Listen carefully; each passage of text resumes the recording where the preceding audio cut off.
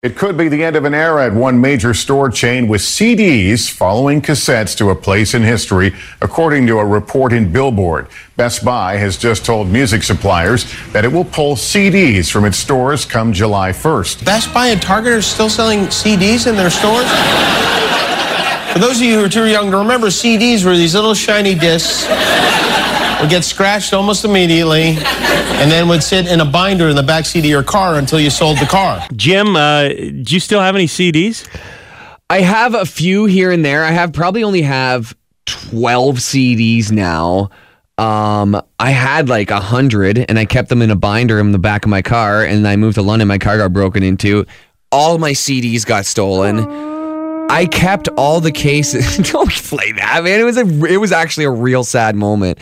I kept all the cases until this fall when I moved out of my apartment. I finally threw them out. You couldn't come to terms with the fact that your CDs were gone. You just keep the empty cases to look at. Yeah, it was. Reminisce. I told myself I was going to burn all the albums again, but it didn't happen. I'm saving mine, man.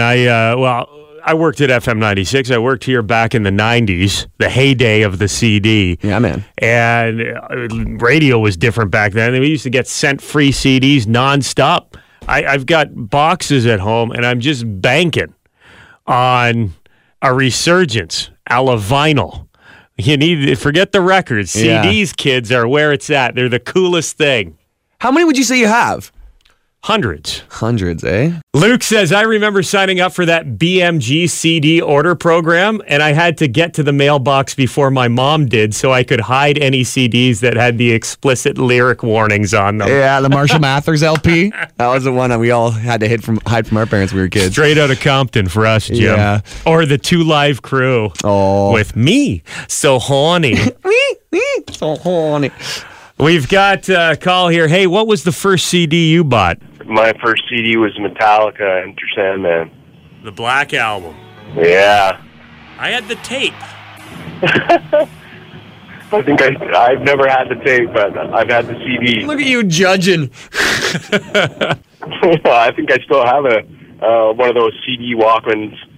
With the bass boost and the anti-skip?